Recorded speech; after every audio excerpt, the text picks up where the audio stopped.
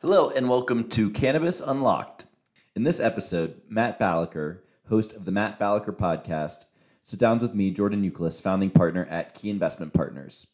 In this conversation, we discuss the early days of cannabis investing and the need for personal connection.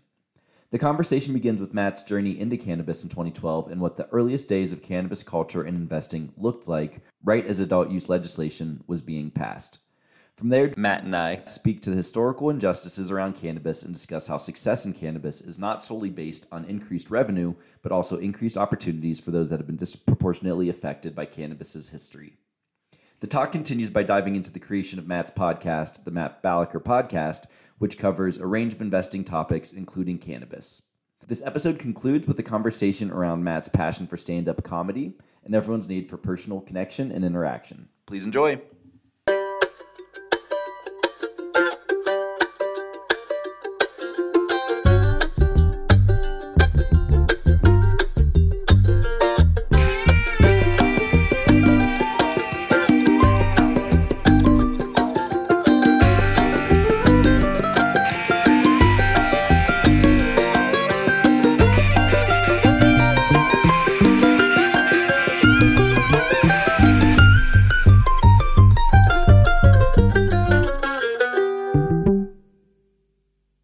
Hello, everybody, and welcome to the latest episode of Cannabis Unlocked. Today, I'm your host, Jordan Euclid, founding partner of Key Investment Partners, and I am very excited to be joined by my friend, Matt Balaker. Matt, how are you doing today? I'm doing well, Jordan. Thanks for having me. Absolutely. Matt is also the host of his own podcast, which I've been fortunate enough to make a couple appearances on. So excited to return the favor and talk a little bit about your background and how you got involved in the cannabis industry. Well, I'm honored. And I think to be clear to listeners out there, Jordan, you're the first repeat guest on the Matt Balaker podcast. So that means like for every 2 appearances you make, I get at least 1. So I think that's the tip for tat we're playing. You've been very generous with your time. And I got into the cannabis industry in 2012 when I was running a small hedge fund and I had a string of probably about 2, maybe 3 years of strong returns. So therefore, I knew everything, and it was time for me to become a leader, or so I thought, in cannabis. In the mature days of 2012, right? Oh yeah, I mean, I was in my early 30s, I guess. So I knew everything, as I said, and I managed a fund, and it was kind of sad how it ended. The gentleman who launched it, his wife had terminal cancer, and so it's for very good reasons we stopped, making investments in public companies. But it was around that time I was about to be a father, kind of bored, with a lot of traditional financial work. And I got in touch with Justin Hartfield, who was the founder of Weedmaps. And because I'd been running a fund, there was some talk that they might launch a cannabis fund. And I was totally unqualified for it. I thought I was. Jordan, but I met with him and we kind of became friends. They never launched the fund. He was too busy making gobs of money on his regular business. But that's kind of what got me into the cannabis as an investor. Got it. Yeah. So talk to me about what those early days of investing in the cannabis industry were like. It was the Wild West. I mean, we say it's the Wild West now, Jordan, but I mean, this was the time Colorado had just gone legal.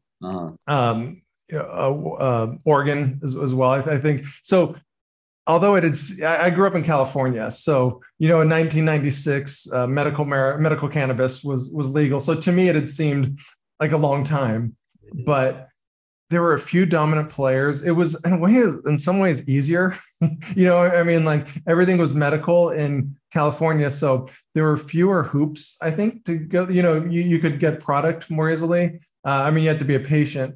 I think there was a lot of camaraderie, which there still is, but it was really fun. And there was so much exuberance, but also it was like, like I'm a father. So it was kind of like when my kids were like 2 years old, they're slowly starting to walk, but, still, dirtying their diapers all the time, painting, like just doing kind of like infantile stuff because it wasn't really a mature industry. So it was kind of like the terrible twos of cannabis.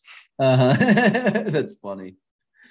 So then how did your role and responsibility in the industry develop as the industry matured? Well, I've still not matured, and my responsibility is slightly grown. I think what, and now I'll be dead honest. It forced me, Jordan, to actually learn the business.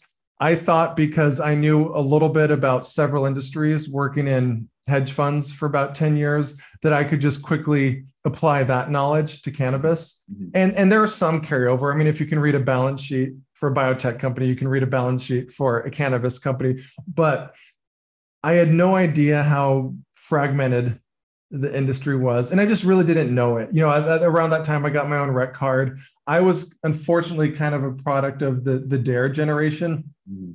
And so for worse, I really kind of shied away from cannabis recreationally when I was younger. That changed when when I became a parent, and I wanted to sleep, and I didn't want to take any over-the-counter stuff. I always had kind of chronic sleep problems. So this is a long-winded way of saying I needed to kind of understand it at the consumer and social level long before I could understand it from the business level. Mhm. Got it. That makes sense. So how did you start to get to know it from the consumer and social level? Well, I got a card, a rec card, and it was surprisingly easy. I mean, I was honest. I said I had insomnia. I don't think they really cared. I could have said, I'm missing an arm, and they would have written me a card, I think. But it had made me appreciate the lack of hangovers and kind of like a lot of the problems that, and I still drink alcohol, don't get me wrong, but I'm going to do what I don't like, Jordan, when I vilify alcohol to bring up cannabis. I think as adults, people should be able to choose to do whatever, put whatever they want in their bodies. Sure. But, when I was in college, I wasn't like a booze hound, but, sometimes I got hungover and I'd throw up. That never happened with cannabis. And especially because I was a dad, I wanted to just quickly be able to fall asleep and wake up and feel good, because I had a baby to raise and my wife was working and I was at home, and I was still working, but I had a little more flexibility. So it made me appreciate kind of the lack of real serious side effects. And I'm not a scientist, I'm not a doctor. So if someone's out there, I'm sure there are some side effects, but compared to like a young man in your 20s, I made me think like, gosh, if more people substituted cannabis for other drugs, we'd live in a lot more peaceful world. And that sounds hokey, but I believe it to my core. Yeah, I totally agree. I mean, you don't see people getting high and starting bar fights and getting violent with their spouses and their kids. No. And that sort of thing. Yeah, I mean, fast forward several years, I was at I think it was an Orange County commerce meeting, and they had a gentleman from the police department. And in some ways, Orange County was ahead of the curve with legal cannabis. In many ways, and this is California, not Florida, it's way behind. Like, it was hyper fragmented in terms of one city can have a dispensary. And even though 90% of the citizens want it, because the city council says no, it's no. So it was kind of, this was a big time. It was an opportunity for business people to meet with city administrators. I don't want to call them leaders. I call them administrators because I think that's what they are.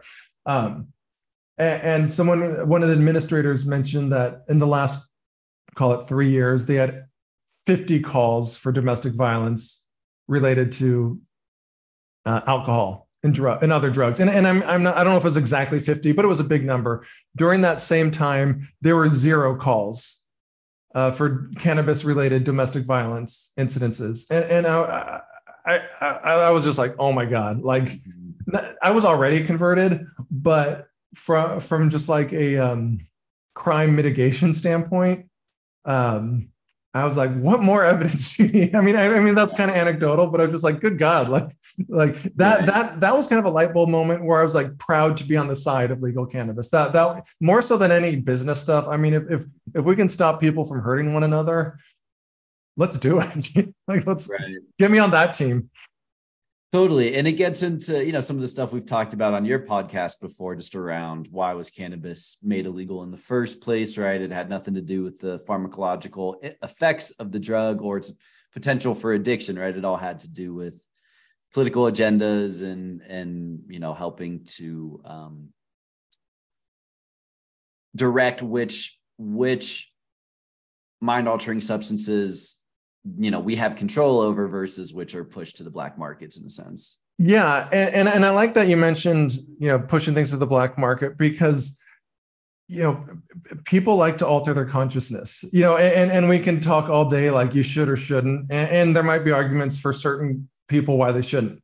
I'm not here to dispute that. What I am here to say is people have been getting high long before I was alive. They're going to be getting high for millennia after I pass on, and we have to decide: do we want it to be in the light, or do we want it to be in the illicit market? Because it's not going away. It's not as if we make something illegal, people aren't going to use it. It's like, what is the best way, while imperfect, to handle this demand that will always be here? Right. I think you're spot on with that. And also not just getting high, getting drunk too. And I think there's even like a debate amongst archaeologists around which was the first crop that was cultivated, right? Was it wheat or was it beer? But I mean, the fact that and did wheat exist for beer? Yeah. Exactly. So it's like to expect that, humans are going to stop experimenting with altering their consciousness, right? And then it gets into the whole idea of, where do you draw that line, right? Because sugar certainly has a lot of pharmacological effects, and I would argue that's much more poisonous than cannabis is. So, it just kind of, I think it just, the whole dialogue around what is drug, what is medicine, what is food, I think we need to really think through that, have a real kind of come to Jesus moment as a society. 100%.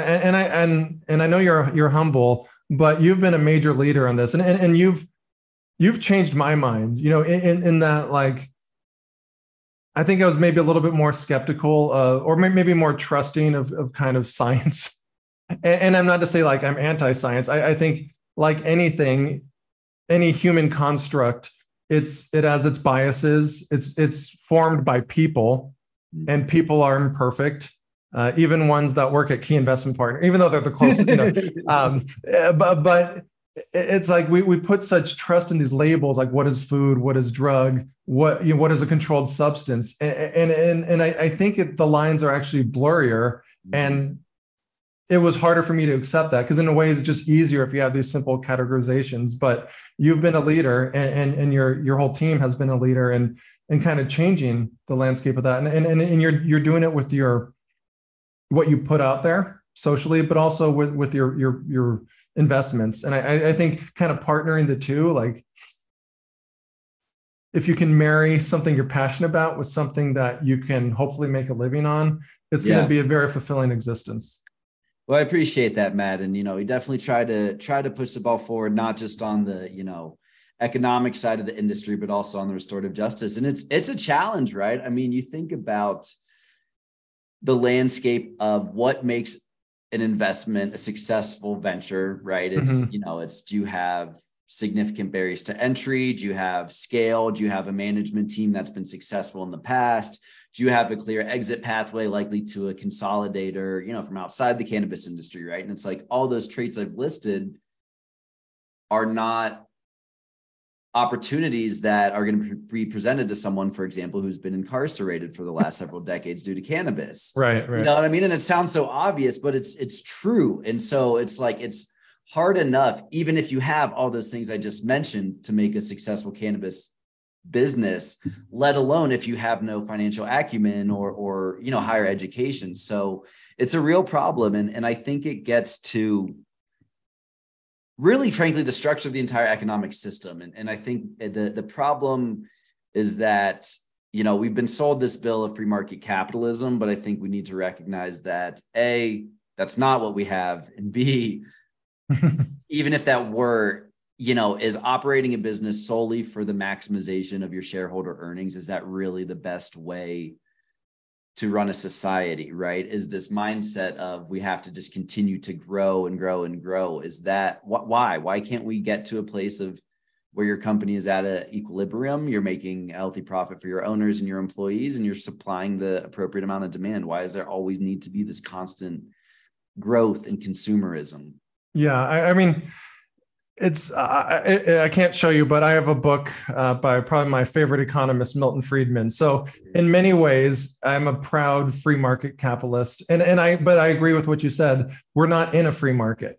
I'd like to see one someday. Maybe theoretically, like it would be kind of interesting, but we are far from it. I mean, I think we have a freer market than many industrialized countries, but there's still elements of command and control. There's cronyism, there's corporatism, meaning that, like, I'll look at someone like Amazon, which 15 years ago was kind of a darling of the tech world. And I'm a big Amazon consumer. I have no like philosophical issue with them. But when I see them advocating strongly for like very high minimum wage laws or very, strict hiring practices, I'm kind of like, well, is that what you want in your soul?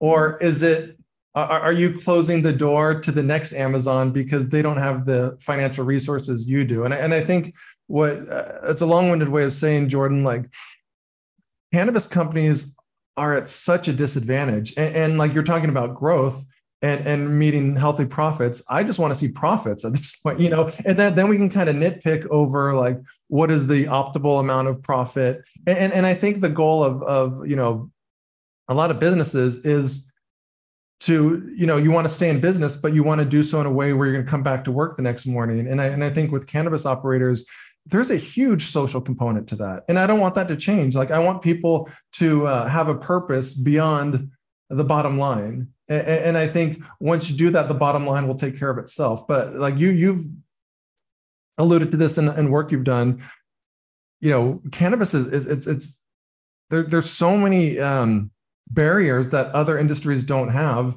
that I can't wait till it's on par with wheat, for instance, or grains, or like paper clips. I don't know, name an industry. I can't wait till it's more on equal footing with that.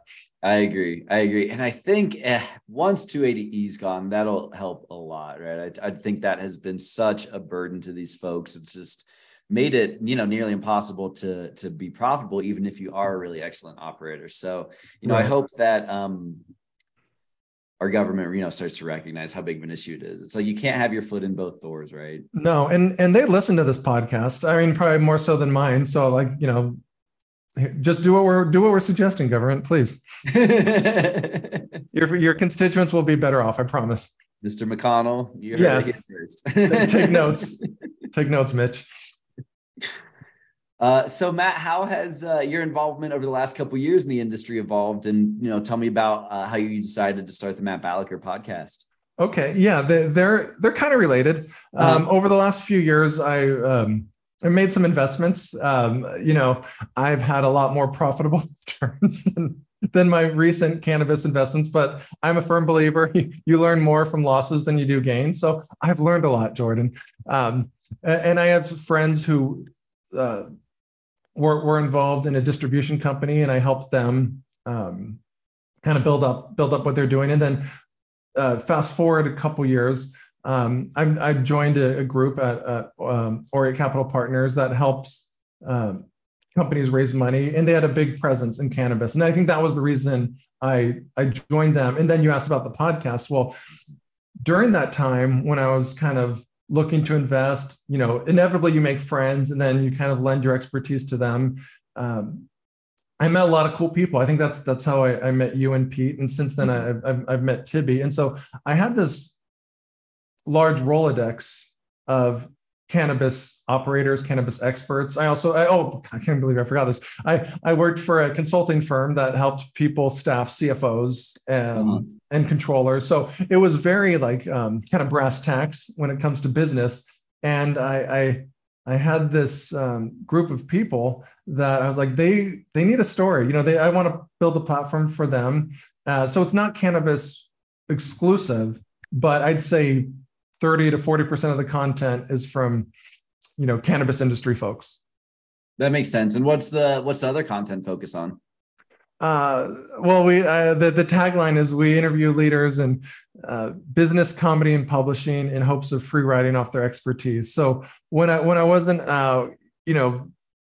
pushing paper around for investments, I have a passion, and I've been involved in stand-up comedy for about 20 years as a performer, as a producer.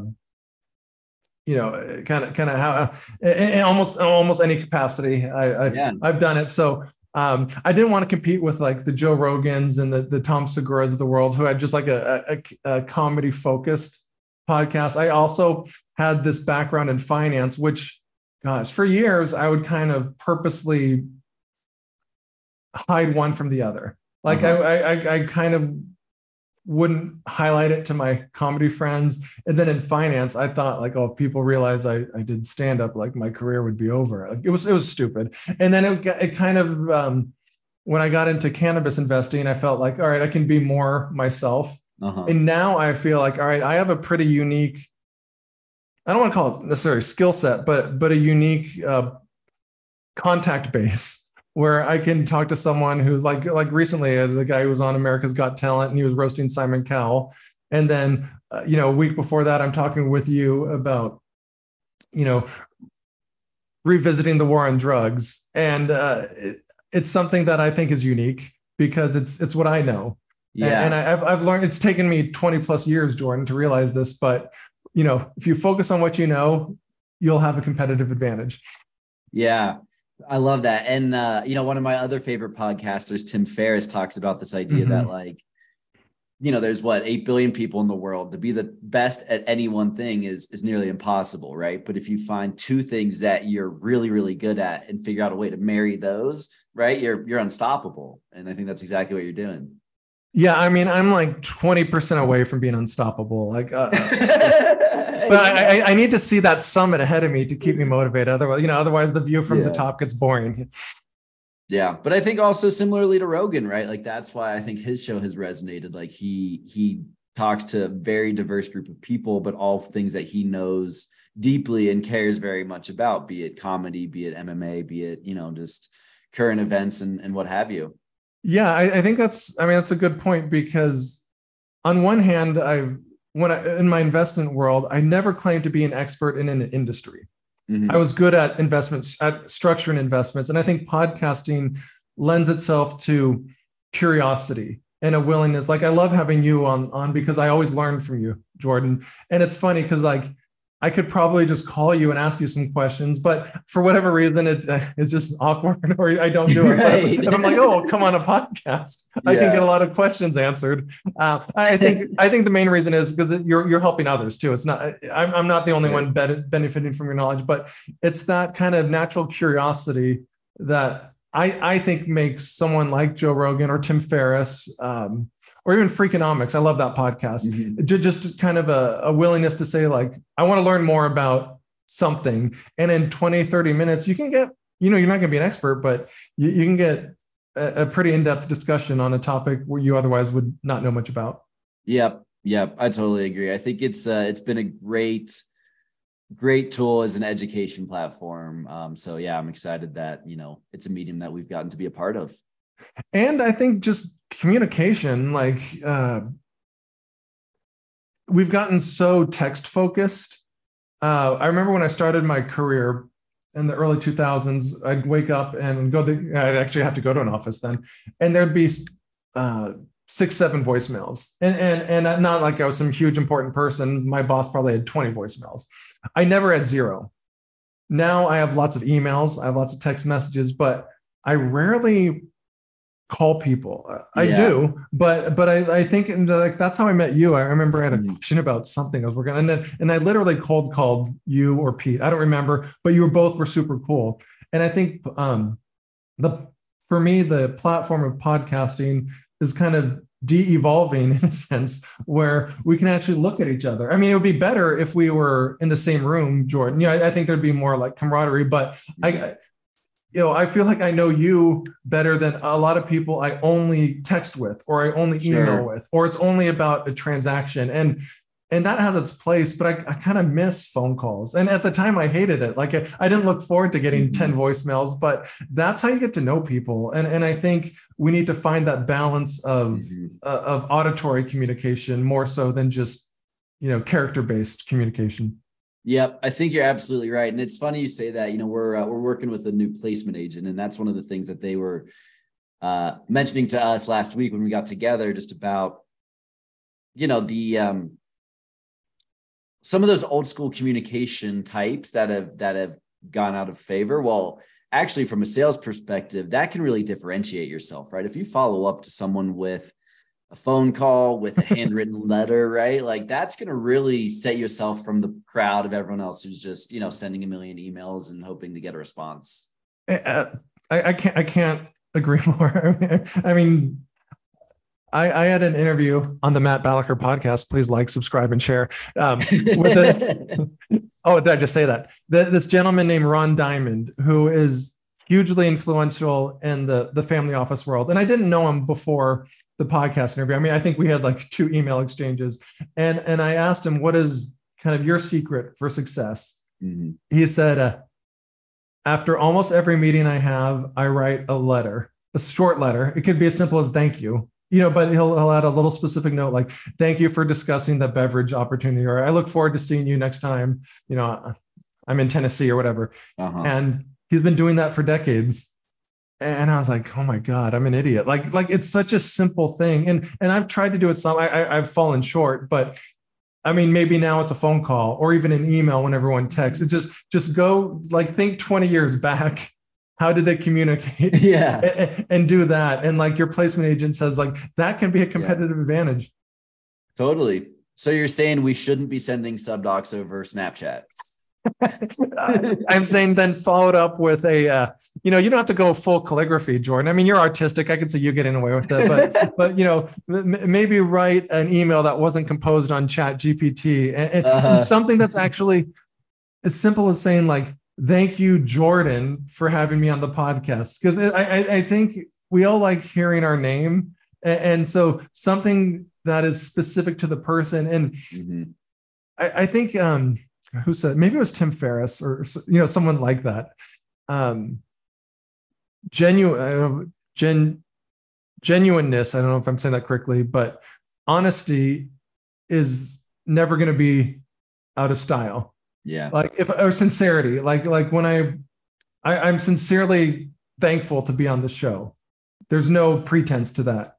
Mm-hmm. And I think it's important for me to communicate that to you. And it's important to communicate that to other people who do things that we sincerely appreciate. So I think just recognizing that, and sometimes I get in arguments with my wife, who's much smarter than I am, but sometimes we'll say like, well, that's his job or that's her job. Maybe. Yeah, that can be 100% true. But if someone delivers pizza, I'm still going to say thank you. I'm not like, well, it's your job to do this. So it should be a completely unhuman interaction. I broke my shoulder and the nurses took great care of me afterwards. And the doctors took great care of me. I made a point to say thank you to them. It was their job. They were compensated handsomely for it, but I still appreciate it. And I'm kind of an a-hole if I don't show some gratitude. So I'm trying to show more gratitude in my life. That's awesome. And Matt, I can't believe I didn't realize you did stand-up comedy. That's so cool. A lot of people don't realize that. And I think my career would be better if they did, but that's that's for my therapy session, Jordan, not on this podcast. I do. And I wrote a book about my favorite comedian who's unfortunately no longer with us, Greg Giraldo. The book, Greg Giraldo, A Comedian Story, buy it, find retailers or online retailers. And awesome. You don't have to buy it now, but within the next 23 minutes, please buy it. Yeah. So what was it that attracted you to stand up and to Greg in particular? I think being a middle child and longing for the approval of strangers is probably what got me into it. If I had, if I was a better athlete, I think I'd have, a better sense of self-worth as a young person. And that wasn't the case. So, I'm always longing for approval. And I think stand-up is, I'm kind of joking, but stand-up is something that can never be perfected. There's always an element of danger. Like I am terrified of the idea of skydiving. Like it's just not for me. Like if it's life or death, I guess I'll do it. But for me, when I started stand-up, it was kind of that thrill. Like, that was my skydiving. That was my adrenaline rush. And I realized, I can get publicly humiliated, but I'm not going to physically break bones. And I could deal with that. I'm just a baby when it comes to broken bones, I guess. But it's that idea of there's always something to strive for. There's always, And it's a live communication. Like, I don't really like online shows. I'm not as into watching comedy on television or online. But if I'm at a show and I'm seeing someone who's doing really well, or even I'm seeing someone who's working out stuff, or if I'm the one working out stuff, I like that live connection. I think there's kind of a speakeasy quality to it, where it's like, oh, we're the only ones hearing this. Now someone's gonna have a cell phone and probably recording you. But I think at the heart of stand-up, it was like, okay, we're in this room where we can maybe say some things that would get us in trouble outside of this room, but we all realize we're just kind of having fun. Right. But, this is an important point you bring up with the cell phones, right? Because I think a lot of comedy, you got to work out your stuff. Sometimes things cross the line that, you need to see that feedback from a live audience to understand where the line is sometimes. And I think in the cell phone age, it's made stand-up and I'll call it the kind of woke cancel culture, era as well. It's made a lot of these jokes more dangerous. You see a lot of comedians that, won't let people, they make people put those phones in those pouches or whatever. Yeah. I mean, the Comedy Cellar in New York, which has, I think, 4 shows a day, they now have a policy. You basically put a cell phone in a baggie and they number it and they give it back to you. But, I mean, someone can still hide it. It's not perfect, but it's kind of, it just speaks to what you're saying. It's like, it's taking something that's kind of insular. It's almost like, you're in a classroom where ideally you can be free to make mistakes and have unpopular opinions, learn from your opinions, or just blow off steam. Mm-hmm. It's unfortunately taking that outside of the room. And it's I use the analogy like restaurants tend to cook for people at the restaurant. Now it seems like if it's extended to comedy, you have to please people who would never go to that restaurant anyway. Right. And I think that's the function of just social media. It's like people will glom onto something Dave Chappelle says. There's a really high chance it's out of context. Mm-hmm. And they may not even be a Dave Chappelle fan, and that's fine. You don't have to be. But then they'll use that to promote their own opinion. Mm-hmm. And so in a sense, they're piggybacking off the success of someone else that was creating content that wasn't for them. And I think that's something I don't like. I'm not going to like have a big protest about it, but I mean, I think it's a matter of understanding who is the audience for this. And I'll take it to cannabis in a way. It's like, if you don't want to dab, if you never want to consume the plant, I'm not going to make you. I never will. But like, if someone is enjoying it and they're not harming someone else, like, leave them alone. Yeah, exactly. No, and it makes me think of one of my favorite Teddy Roosevelt quotes. Right? It's the credit belongs to the man who is actually in the arena, whose face is marred by dust and sweat and blood, who knows the great enthusiasms, the great devotions, and spends himself in a worthy cause, who at best, if he wins, knows the thrills of high achievement, and if he fails, at least fails daring greatly, so that his place shall never be with those cold and timid souls who know neither victory or defeat. Wow, you're just the king of quotes. So when you came on my podcast, you talked about the controlled substance, that Teddy Roosevelt. You know what you're talking about. Thank you. Well, Matt, man, this has been so much fun. I really appreciate you coming on the show and shooting the shit about cannabis and comedy and all the good stuff going on these days. Thank you. I'm glad all my begging and pleading and dozens of emails paid off. So you made my day. Thank you, Jordan. No, honestly, I love what you guys are doing. I love what you're about, and thank you for letting me be a part of it. Absolutely, Matt. Thanks again, and be in touch here soon. Thank you. Take care, brother. All right. Thank you.